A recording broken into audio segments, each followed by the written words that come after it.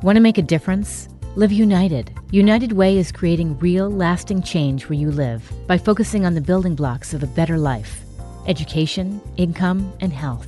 Help create opportunities for everyone in your community.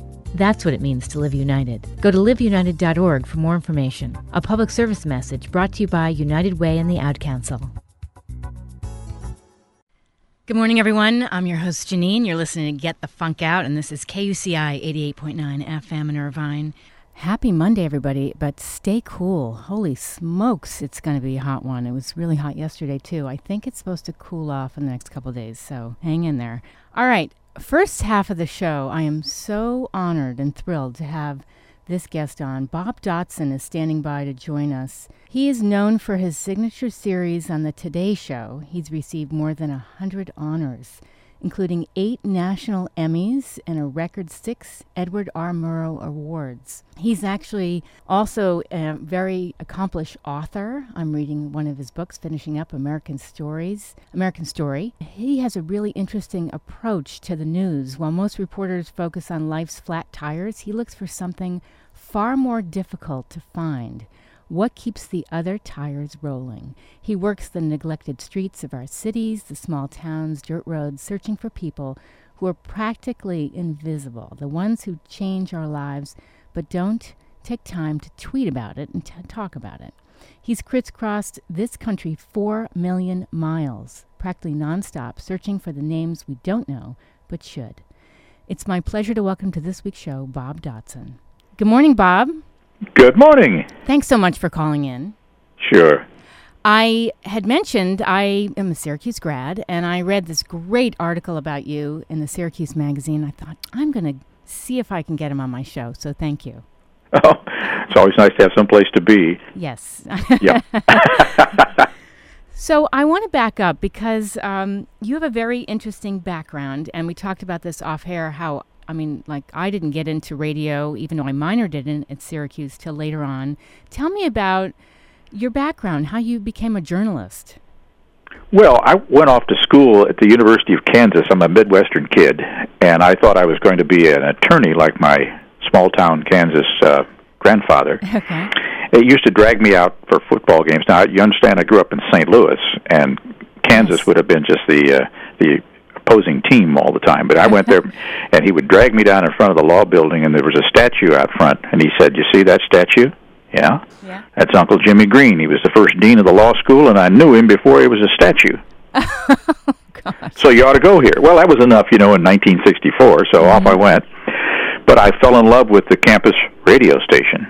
Yes. And so I, like most people in life, backed into it, and fortunately, I followed a smile rather than, just try to figure out how I was going to make money. Right. And eventually, it led to the career I had. That's great. You have so many different accomplishments. 25 years in the Today Show. You've traveled over 4 million miles searching for American stories. How did this whole idea of, you don't search for the glitz and regurgitating the same story everybody reports on. You go for the real person. Well, my grandfather, who I dearly loved, as you can tell, he used to tell me that wisdom doesn't always wear a suit. Yes. And I think today, our media mirror reflects the powerful and the people with money. Mm-hmm. And we see that all the time, celebrities and what have you. And I just kept thinking about, I wonder what's sitting in the shadow behind the media mirror that reflects everything else. Not that that's not important. Yes. We all want to know what's going on in Hollywood and in the movies and stuff like that. But on the other hand, I think the most underreported segment of our country is us. Yes. Just us. And when you start to, I kind of call it the Delta Airlines syndrome. If you're going home for Thanksgiving and you pay even half attention to that person sitting in the center seat. Yes. Well, they begin to tell you stuff that they wouldn't have told their own children or their own, family, just because you're kind of a sympathetic listener. Well, I decided I would use that as a technique, mainly because all of my in-laws at one time were cops. Oh. And they used to say, when you watch these detective shows on TV, do you notice when they take them into the interrogation room, whoever speaks first loses? Mm-hmm. Because they start to fill the silence, and they tell you stuff that you don't know them well enough to ask. Interesting. Well, that's what I did. So I would go to these places, and people would meet me at the door and say, "I don't know why you're here. I'm not starring in a movie, and I've written a book and all that. Sure. And then I just, I realized that if I ask my questions in threes, where people always give you the answer they think you've asked for, and then they explain their answer. Mm-hmm. And if you just wait a beat, something most of us in media don't do because we're all in live situations, well, people get uncomfortable with the silence, and they go, well, dumb it, that's why I killed my wife. And suddenly a whole new avenue opens up to you because, they tell you stuff that you don't know them well enough to ask, and so then you can follow beyond the cliche. Yes. And so much of what passes for media coverage these days, or even storytelling, is stuff that is said the same way. Sort of like if a tornado comes through town, it always sounds like a freight train. Yes. And if you put that on television or on radio, then people say, well, that must be the answer I must always give. But there might be something more to it. Yes, absolutely. If you just wait a second. So that was been my approach all these years.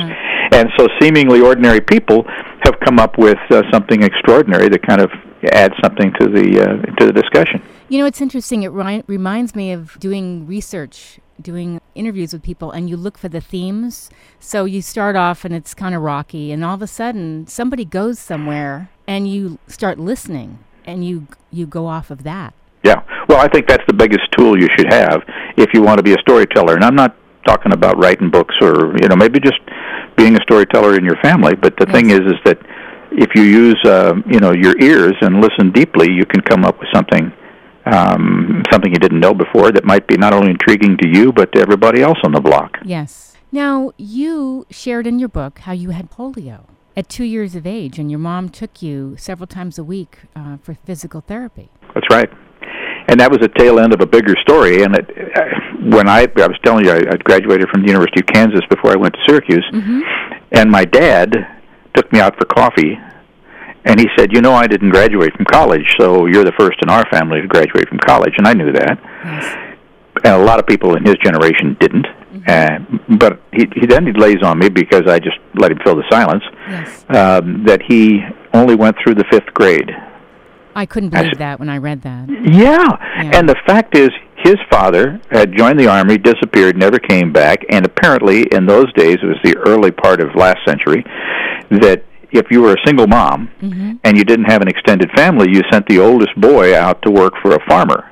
And then the farmer would send the money back to mom to raise the other kids while she's probably also working as a laundress or something like that, Right. Well, that's what happened to my dad when he was 10. And they finally, his aunt came out one day with her brother, and they buggy whipped the farmer because he'd been stealing a $1 bill out of the, once a week when they would send him a letter. Yes.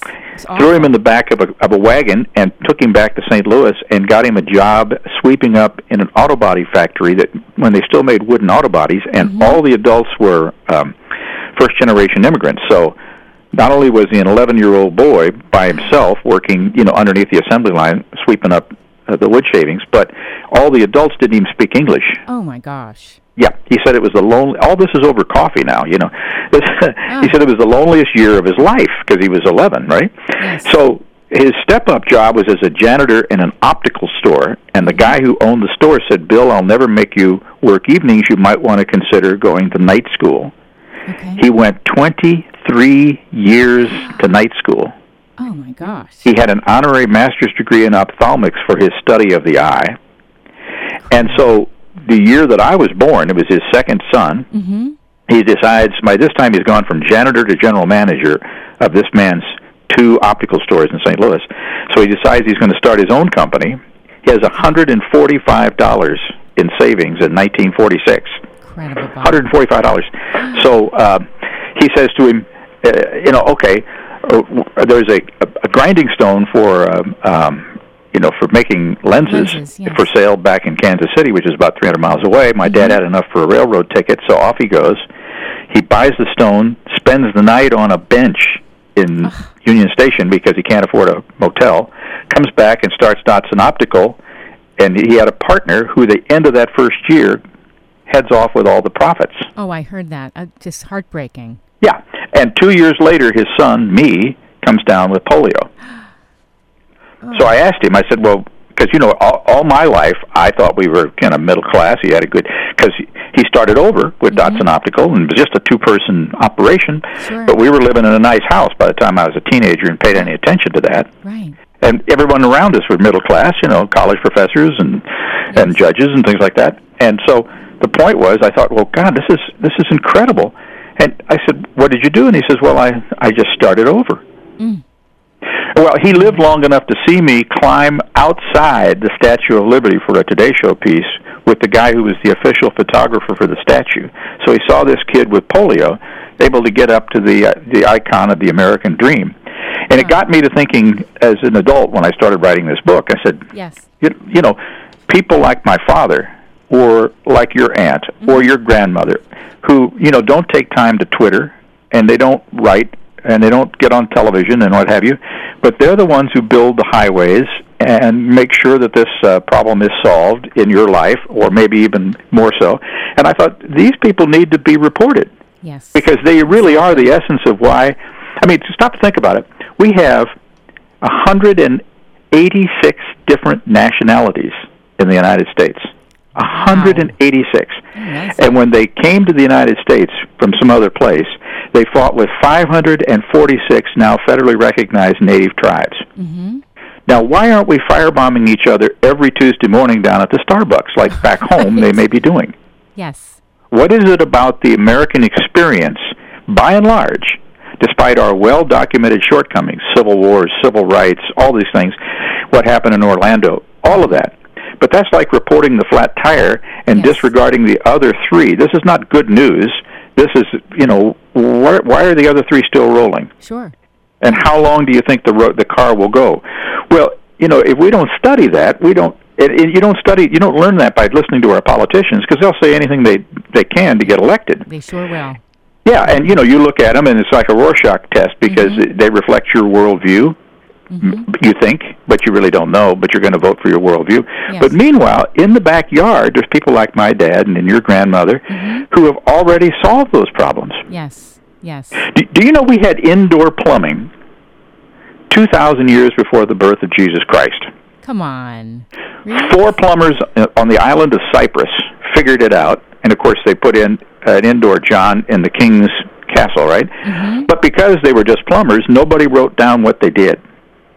The Italians figured it out for a little bit. So in Rome, they'd heard about these guys in Cyprus, so they built it a little bit. But when some good old boys came down from Central Asia and sacked Rome, it wasn't until 1748 in Boston that we figured out how to put a toilet back in a building again. Oh, my gosh.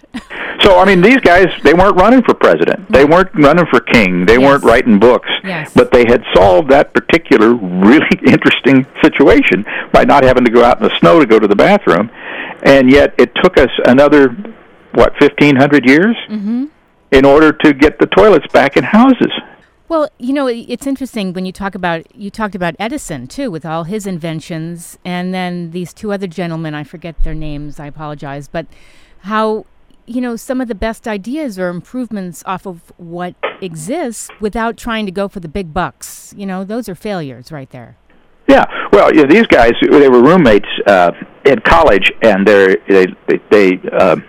live in Cleveland, but they said, listen, the idea is not to come up with something totally new. And you think when you're inventing stuff, you have to come up with something totally new. Mm-hmm. He said, what the idea to do? They had the most number of successful financial patents in the United States history, second only to Edison. But as they point out, Edison was dead, and so they were still doing it. But they said, what the key is to find something that's mindlessly simple to operate and solves a problem. I mean, isn't that incredible? I mean, suddenly you've got this thing like they were actually trying to figure out how to do something for little kids to twirl pops. You you put like a lollipop in their little invention, and you could stick it in your mouth, and it would automatically twirl as you sucked on it, right? And out of that, they came up with the electric toothbrush. That's right. Yeah, I mean, it's great. So, sometimes we don't set the right parameters on how to solve a problem. Yes. And yet you turn around and you see, people who are seemingly ordinary folks who are solving these problems every day. Right. I just love how you gravitate to these stories of what you call ordinary people. I mean, I personally love to talk to older people. We have a friend who's 96, soon to be 97, and I love older people. I just love listening to their stories. Yeah. Well, I got onto that because there was a fellow by the name of Benny Kent in Oklahoma, where my first job was in Oklahoma City. And Benny Kent was a early-day newsreel photographer. Mm-hmm. And he worked for Pathé News in New York City. And he was kind of an interesting storyteller. So he would shoot stuff that he knew could not be sold to the larger market. You know, he operated from 1904 to 1946 when he passed away, and all of his films were hidden in a little area above the newsroom, you know, between the eaves and the ceiling in the newsroom, and had been wrapped up. Well, as a young guy, I kept looking at all this stuff, and I thought, where did they find it? And, well, what they found it was that he had been saving all this stuff that he couldn't sell. Like, for instance, he would shoot films of women doing things besides walking around in bathing suits, which is the only thing that could be sold back in the 1920s. Okay. Or Native Americans who weren't wearing feathers. They might actually have a suit on doing something. Or he found 28 all-black towns in Oklahoma Territory that were originally settled by former slaves. Well, but he was enough of a storyteller, he went ahead and shot it anyway. You know, and that's why, I mean, he had, like, Geronimo's last buffalo hunt. Mm. And his last buffalo hunt, the man was in his 80s, was done out of an automobile. Oh, my gosh. But so here was this great storyteller. He knew he couldn't sell it to the population at large because they were so used to the cliche. If you look at a newsreel, it's going to be women walking around in bathing suits, you know, and running for, you know, Miss USA or something. And if it was Native Americans, they were going to be dancing around like they did in the 1860s. But yet it's 1933. Yeah, yeah. And so he shot what he really saw and shot it beautifully, and somebody saved it from our station because they what he did originally was he had old nitrate-based film, which was highly explosive. Oh. So he saved it in the fire station in Stillwater, Oklahoma, where Oklahoma State University is. Okay. And when they were tearing it down, the fire chief called the local station and said, "We've got a bunch of film up here. We don't know what it is." And they said, "Well, first of all, it's highly explosive." And he probably put it there because he figured if it blew up, you guys would just start your nozzles on it, you know. Right. So they went out and they saved almost 100 hours of this stuff, and now it's, you know, invaluable in terms of the history of the West. Yes. Incredible. I love, by the way, what your grandmother said when you first went on the Today Show and you did one of your American Stories. Could you share that? Yes. My grandmother she was like both feet on the ground all the time. And she was so concerned, especially when I went off to Syracuse to get a master's in this thing called radio and television and news and what have you, that I probably picked the wrong path in life. And so when I finally was on national television where she could actually see it, and remember she lived in a little town called Hiawatha, Kansas, 2,000 people. And so I called her after the story was on, and I said, "Grandma, did you see this?" And she said, "Yes." And then there was silence. And so I didn't know, and I said, "Well, what'd you think?" And she said, "You ought to learn a trade." I said, "A trade? Yeah, they're not going to keep paying you for 4 minutes work a day. You will starve to death." And so it became our running joke. By the way, she was like 91 at the time. Aww. And so I would call her up every couple of weeks when I got a paycheck, and I'd say, "Hey, Grandma, they paid me again." "Fooled them again, did you?" Oh, Bob, that is so funny.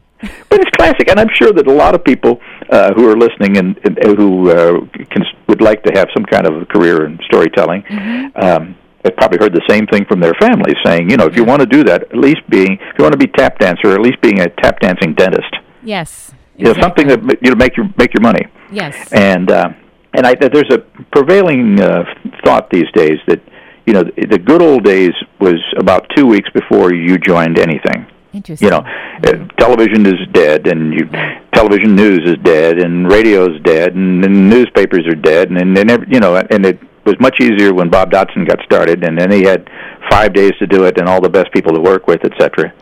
Yeah. And I'm here to tell you that in every generation there are huge hurdles, but you get to make the decision. Right. What do you want to do with your life? Yes. And almost all of it starts on your own time. I mean, every chance that I got to go off and do something great, I first did a year or so on my own time, while I was still, you know, fulfilling the job description of something I really hated. And when I left Syracuse, I went to a television station where everybody, including the general manager, carried around a film camera in those days, and was expected to shoot film. Really? And so it was like a one-person operation, just like we have Just today. like Like skinny ties, everything comes back around. Yeah. And people tend to think that if they see something that they'd like to do and they see somebody who is successful at it, they thought, well, that's because he had an open road. Mm-hmm. No. When I got to the Today Show back in 1975, the only thing that ran over a minute 10 were the live interviews on the show itself. So every news story had to be a minute 10 or less. And every morning, everybody would call up, producers and reporters and whatever, Yes. and say they needed a minute 35, they needed 5 minutes, they had the second coming. Yes. And the executive producer would always say, great, but after a minute 10, you're through. You're done, yeah. Now, I came out of Syracuse with a degree in documentary film, so and it was, remember, it was the 60s, so we all had the answers, and we didn't want to admit the fact that people who in documentary in those days were the last hired and the first fired, because they didn't make money for the station or for the network in those days. So I decided, well, I could sit there and rant and rave every morning for more time, or quietly I decided I would do an entire year of stories at 59 seconds. Not a minute one, not 5 minutes, not 2 minutes and 3 seconds, but 59 seconds. And so every morning the boss had 11 seconds he could count on coming from me. In the meantime, I went out on my own time and found a story that I knew would maybe go a couple minutes, and I shot it using my own film stock, and I borrowed a film camera from a guy who was a union guy that shouldn't have done it, but he thought, well, what the heck. And I would go out and shoot it over and over and over again, and then bring it back and ask the editors, and I said, how can I improve on this? Well, nobody ever, no young person, they always come in and say, I'm the next star, so I don't need to do anything. So they were kind of taken aback. So they helped me for 6 months.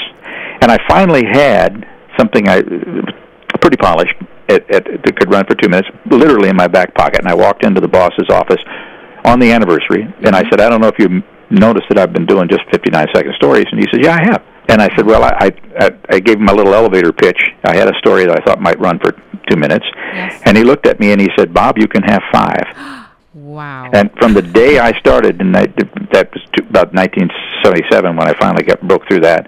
So 77 until I retired last fall, I had a 5-minute segment to do video. Incredible. And I asked him years later, I said, why did you decide to do that? And he says, I knew that if you could do 59 seconds and had the discipline to do 59 seconds, that if I gave you more time, that you would have chapters like in a book.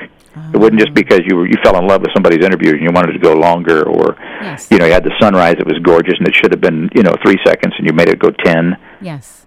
That kind of thing. Right. So sometimes, if you want to find something to do, you got to do just the opposite. Yes. No, that's great advice. Is this true? I read that in 1967 you applied for a news job at KMOX Radio, and they sent you to work behind a microphone at the St. Louis Zoo announcing elephant and chimpanzee acts? That's right. In those days, KMOX Radio was owned by CBS. It was one of the owned and operated huge stations, 50,000 watts, covered most of the country. So, of course, I came out of Syracuse, in those days I was still in Kansas, but I came down to them and I said, I'm ready to go. I'm a freshly minted journalist. Yes. And they said, oh, great, because we really have a job opening.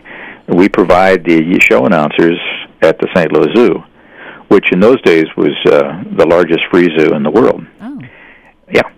So I thought, God, my grandmother, can you imagine when she'd say, I got a college degree and my job is elephants, and actually the elephants were Alice, Pumi, Trudy, Clara, and Marie. Cute. And they started me on those because they don't move very fast, and so they figured I could get up to speed. And my grandmother was not, she was not impressed by the fact that when I had the step-up job with chimpanzees. Mm-hmm. And then I got fired from that job, and I'll tell you why. What? Yeah, I got fired. There was the beginning of the Batman craze. Oh, yes. In the United States. It was on radio, it was on TV in those days. Mm-hmm. Adam West and all that. But at any rate, so they went over to Paris, the zoo did, and they bought a little chimpanzee named Little Pierre, because, of course, he's a French chimpanzee. Yes. And he became quite a star. They had a big build-up on him. And when all the other chimpanzees would come out riding bicycles, you've seen these things in circuses and stuff. Sure. Well, Little Pierre wasn't there, and the whole shtick was, they had me in an announce booth up above the kids, and then they had a guy wire from the announce booth down to the stage, and when they couldn't find Little Pierre, we would switch to Batman music, put little Pierre up on a wire, and he would hand over hand down to the stage. The problem was that chimpanzees are brilliant, but they're herd animals, and when they got wind of the fact that as they got older, they could retire and become breeders. God knows who told them, but they would learn this when they were 7 or 8 years old. They would look to how to figure out how not to do this anymore. And there was a chimpanzee named Captain Bozo who was about 4'3", but he was strong. He could throw a grown man in the moat with one hand. You know. Well, Marlin Perkins, who was the head of the zoo, said, "Listen, when that permanent wire is down there, that means that Captain Bozo is going to get on it one day and try to get out. Sure. And he's going to be swinging up over those kids, and I don't want him dropping down on children." Oh no! So he gave me what looked like a pellet gun, but really it was kind of like Nerf balls, you know? Yes. Little tiny thing, so it would be like a nuisance. It doesn't hurt anybody. Okay. But he says, anytime Captain Bozo gets over near the wire, shoot him. Oh. But, I'm like 70 feet away, right? Yes. So it's like, it would be like mosquitoes, right. coming around me. And so I basically annoyed Captain Bozo all summer to keep him away from the wire. But at the end of the summer, I'm getting cocky and I'm playing rounds of gin rummy with the audio guy. Yes. And just going, you can tell by the way the kids are screaming, whether, how about again, boys and girls, And I looked up, I heard this gasp, I look up, and Captain Bozo's on the wire. Oh, no. But he's over the moat. He hasn't gotten over the kids yet. Yes. And my big mistake was I leaned out with the gun. Oh, no. And it went ba-dow, ba-dow, ba-dow. And, of course, he's starting to swat these little flies around him. Yes. And he drops into the moat and then pops back up on stage. Everybody gives a great round of applause. They thought it was all part of the act, yeah. The act. Oh. And Marlin Perkins invited me into his office the next day, and he says, I'm not going to fire you because I gave you the gun. But I will have to let you go, but I will give you a glowing recommendation, and that's how I got my first real job in television, which was down in Oklahoma. And fortunately, these guys had not seen, because the St. Louis Post-Dispatch threatened to have a headline, at least from Marlin's way of thinking, that, zoo employee shoots beloved chimp. Oh. That's awful. Off I went to my real job. Right.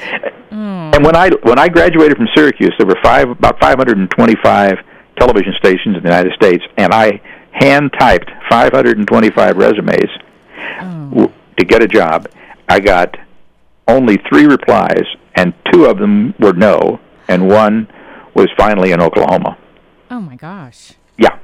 So when people today say, "Oh well, listen, the best time in my career and what I really like to do would be 5 minutes before I joined or back when Bob was doing it," I think that's a cop-out. Sure. You can create your own life, and the question for NBC all along the line was, do I want Bob to do 120 stories? And I've had some times during my career where I was taken off of doing stories I loved and put in doing 1,000 stories in a month, or 100. I think my all-time high was 156 actual stories, not like go down to the one location and report every day, but actually get on planes every time. So it comes in cycles, and you have to keep reinventing yourself to each generation that comes along, but they must decide whether or not what you're doing will actually be worth some money to them. Sure. And so that's what I did. Most of these things I developed on my own time, worked at it, polished it up, and then presented it to them with a way to make some money out of it. Well, and you've always had such a passion for what you do. I mean, your books make it memorable, writing and packaging visual news with style. I mean, you've got these incredible journeys you've been on, and it's great you're sharing these with people. Well, I think that's the key to everything. If you can find your life passion, go for it. Yeah. And life keeps tossing, I'm not telling anybody anything, it keeps tossing all kinds of problems in your way, and health and whatever.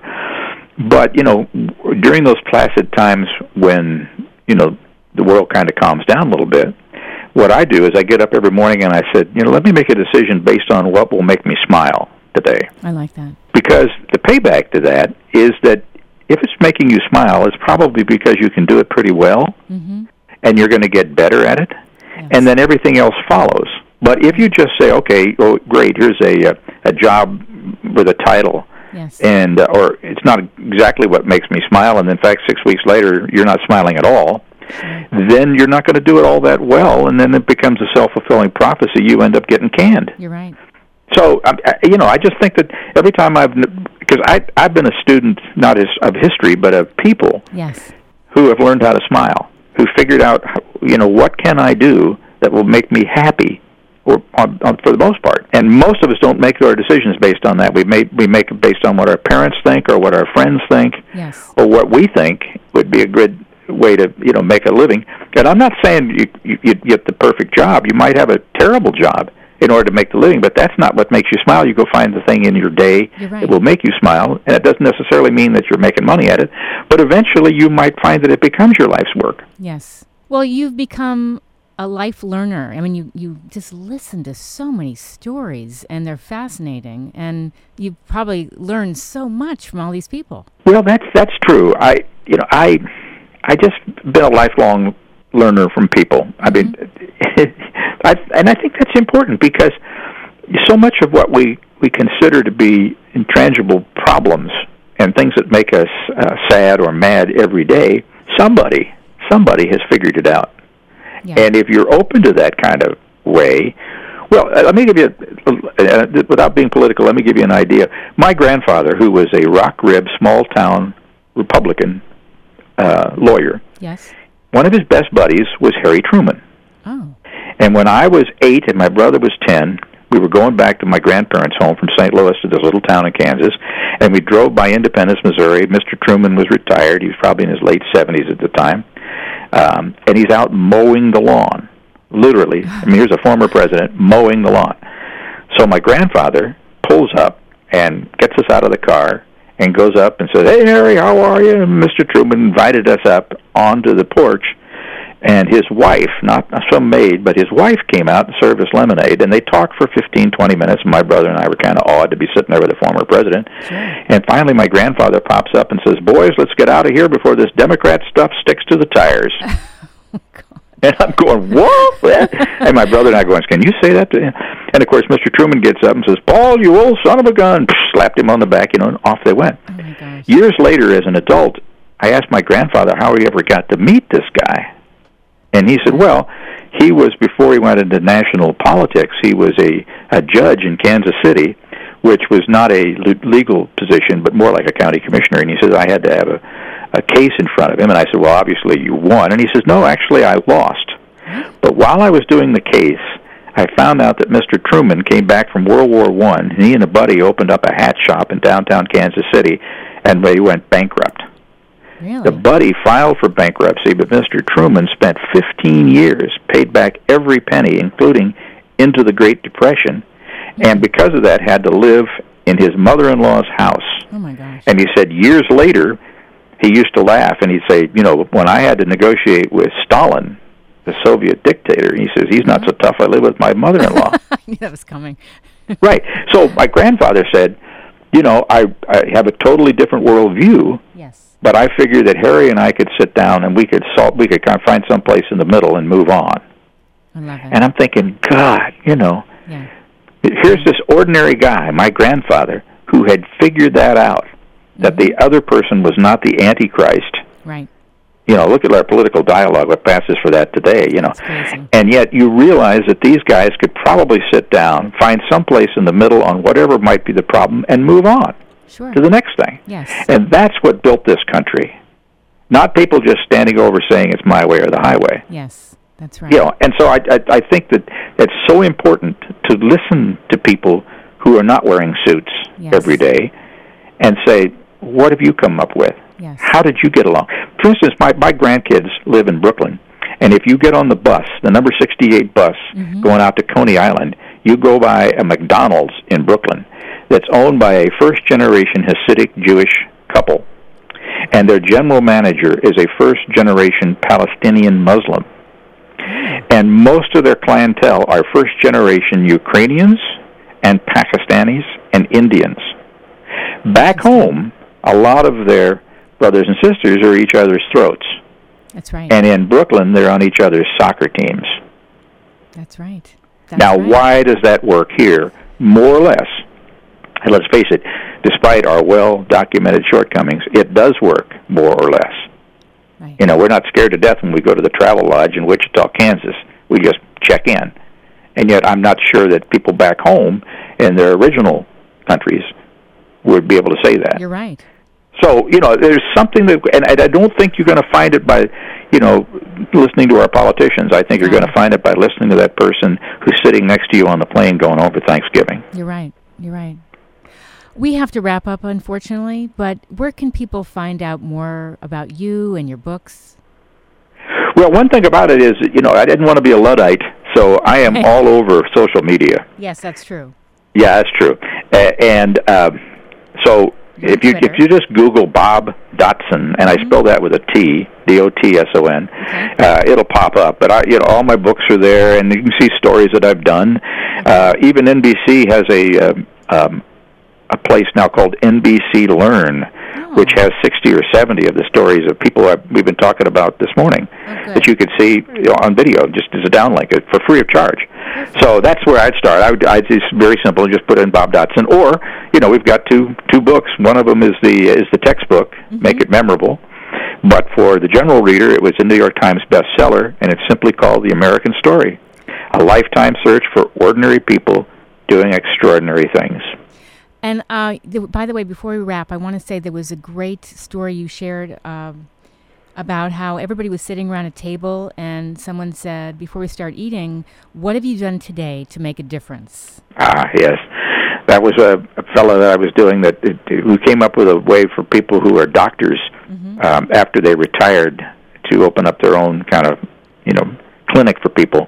And then he convinced the legislature in South Carolina to do a law based on the Good Samaritan Act. So, for instance, if you're in the medical profession and you and I have an automobile accident and they come and try to help us, we can't then turn around and sue them. I see. So basically that meant that people who are retired medical workers could have a clinic, and they're not doing, major surgery. They're helping people with the flu and stuff like that, giving them glasses and things. But they don't have to go back and get all that insurance. So that's what he did. But meanwhile, he was telling them about, I said, how did you ever get this idea? And he said, well, my dad, long before I was a doctor, my dad was sitting at the table, and he'd say, on Sunday dinners, he'd say, all right, now, before we eat, what did you do this week that helped other people and made you happy? Yes. And if you have that, I want you to talk about it to everybody in the family. If you don't, pass the potatoes. And so he said, I got to the point that, man, all my brothers and sisters did too, where we had to sit and think about, as they got towards the end of each week, what have we done? Yes. That would help people and make life a little better for people around us. And he says, and that was reverberated through my life. He says, here he was down in Hilton Head, South Carolina, which has got more medical professionals retired there than any place in the United States. And he says, I watched this army of working people who were really, their only place to go would be like the emergency room. So we got that started. And he says, but now here's the fascinating thing. He says, once we got started, because we actually listened to people who live in this community and take care of our golf courses and all that, we realized it wasn't a one-way street. There was a family of people who were all, cleanup guys, and they came over and cleaned up for free. Oh, I love it.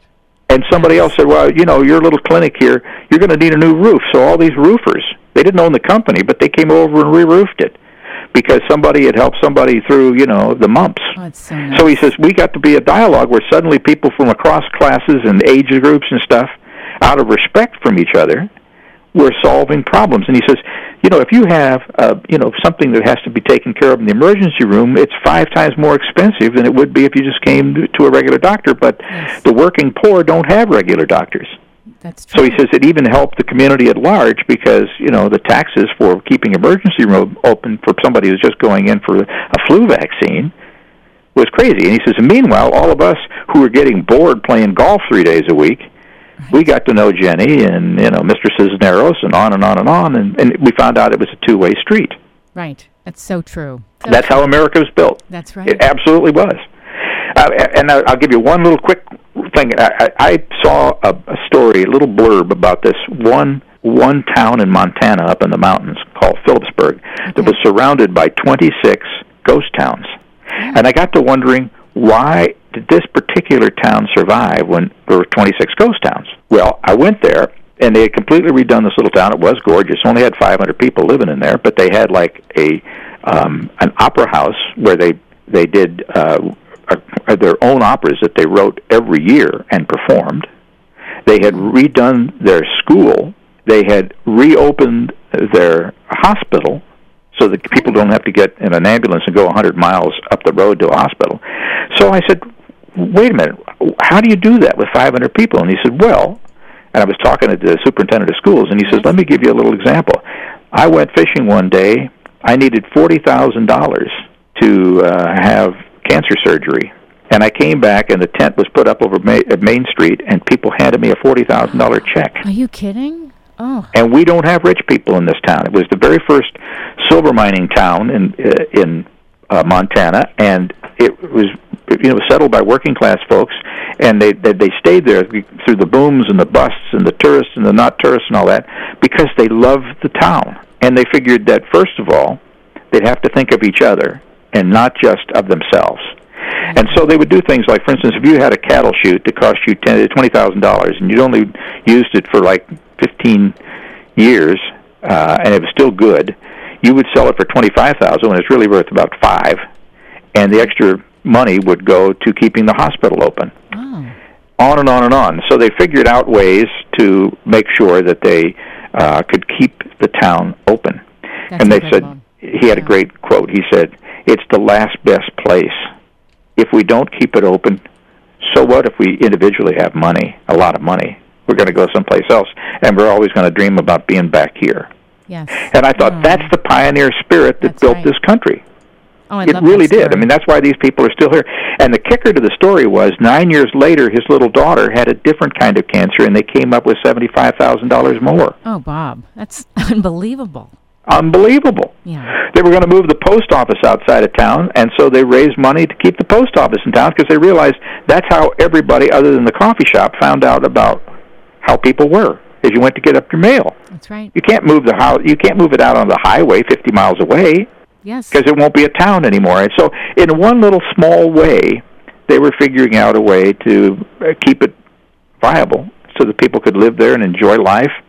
And part of it is you have to start thinking of each other. That's what democracy is all about. Yes. Bob, I want to thank you so much. I loved chatting with you. And again, Bob Dotson, Google Bob Dotson, Dotson. Thank you so much for having me. Thank you so much. And I'm originally from New York and Connecticut, so perhaps sometime when I'm back on the East Coast, I'd love to meet you face to face. Well, listen, I've only got 4 friends, so number 5 would be great. Perfect.